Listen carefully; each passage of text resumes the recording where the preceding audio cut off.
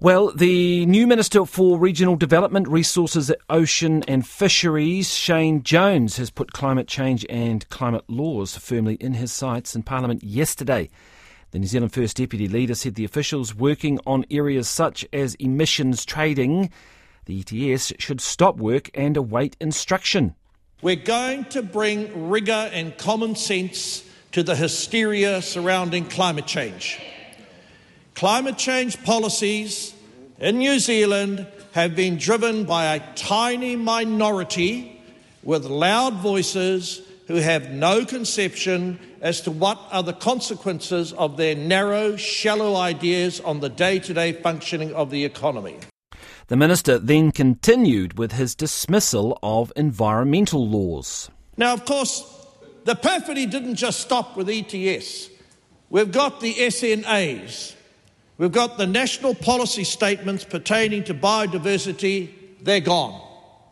They will no longer have any legal impact in our rural economy, on our farmers, on our landowners, squashing the bejesus out of people's property rights. Similarly, we will no longer have onerous, unworkable water regulations.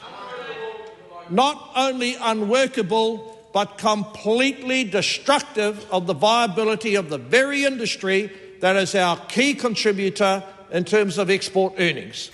And Mr Jones said gas and oil exploration were back on the table. And just to show, Mr Speaker, that there are other areas that people want me to concentrate on, I am the Minister of Resources. I look forward to leading the debate, changing the law, enabling gas and oil exploration, wealth development to take place yet again in New Zealand. And Shane Jones also lauded the comeback of mining. Mining is coming back as well. We most certainly need those rare earth minerals, and in those areas called the dock estate where it's stewardship land is not dock land. And if there is a mineral, if there is a mining opportunity and it's impeded by a blind frog, goodbye, Freddie. We are going to extract the dividend from Mother Nature's legacy on the dock estate in those areas previously called stewardship land. And he championed also what lies ahead with the new government. Stand by for the fast-track process where the authority rests with the politicians. Fast-track for agriculture, fast-track for mining, fast-track for energy, fast-track for infrastructure. That's the future coming in your direction. And that was the new Minister for Regional Development, Resources and Ocean and Fisheries, Shane Jones. It is just coming up to 10 minutes to 8. Well, listening to that and joining us now is the Climate Change Commission's Chair, Rod Carr. Kia ora, good morning. Kia ora, Ingrid. Right, well, that speech came on the same day that the Climate Change Commission put out its report into how New Zealand is getting on with its, whether it's on track to meet its climate targets. Can you tell us the highlights or lowlights of that report? So, Ingrid, the role of the Commission is to provide advice to the government of today. It is, in the end, for the government, our elected leaders, to make choices. The government and the coalition has agreed to seek to meet our targets and already regulated emissions budgets for the period 2026 to 2030. We obviously need a plan in order to achieve those budgets, and by the end of next year, the government must present New Zealanders with that plan under the existing legislation. So the role of the Commission at this point in that process is to say... Hey, I might just... Sorry, can I just stop you there? The line is particularly bad. I might just see if there's a spot you can move to and see if we can improve things. And I do want to I know you're in the position of giving advice to the government, but given what you've just heard from Shane Jones, talking about bringing rigour and common sense back to the hysteria surrounding climate change, I mean, how would you respond to that? Well, I think the simple answer is the climate is changing. New Zealanders want action to be taken, and the Commission's job is to provide independent and expert evidence-based advice to the government so the government can make choices. It's not for the Commission to debate as a politician would, the nuances of what action should be taken in the name of New Zealand.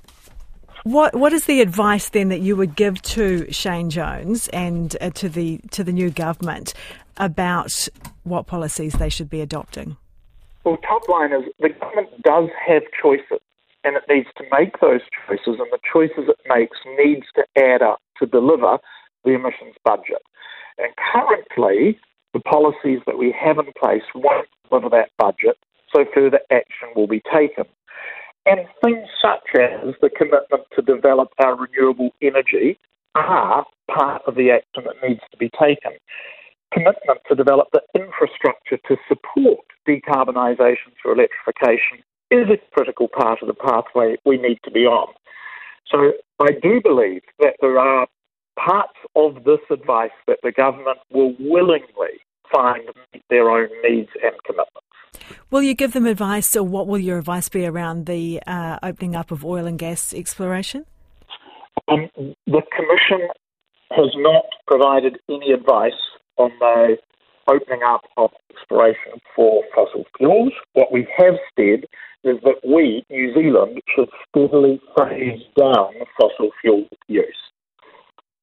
What about around agricultural emissions? What is your advice there to the government? Advice is that, first of all, the farmers do need support so they can know and understand the opportunities to reduce on-farm emissions, and that we should look at expanding the scope of what can be included on-farm as emissions that are either avoided or sequestered. Still not a great line there, so I'll just ask you one final question. With you sort of assessing all of the evidence and the policy direction, the policies currently in place, what is your assessment of how close we're going to get to these targets? Well, current policies will leave us about 43 million tonnes short for the period 2026 to 2030 of the current budget. And we think there are choices that will enable the government to close that gap.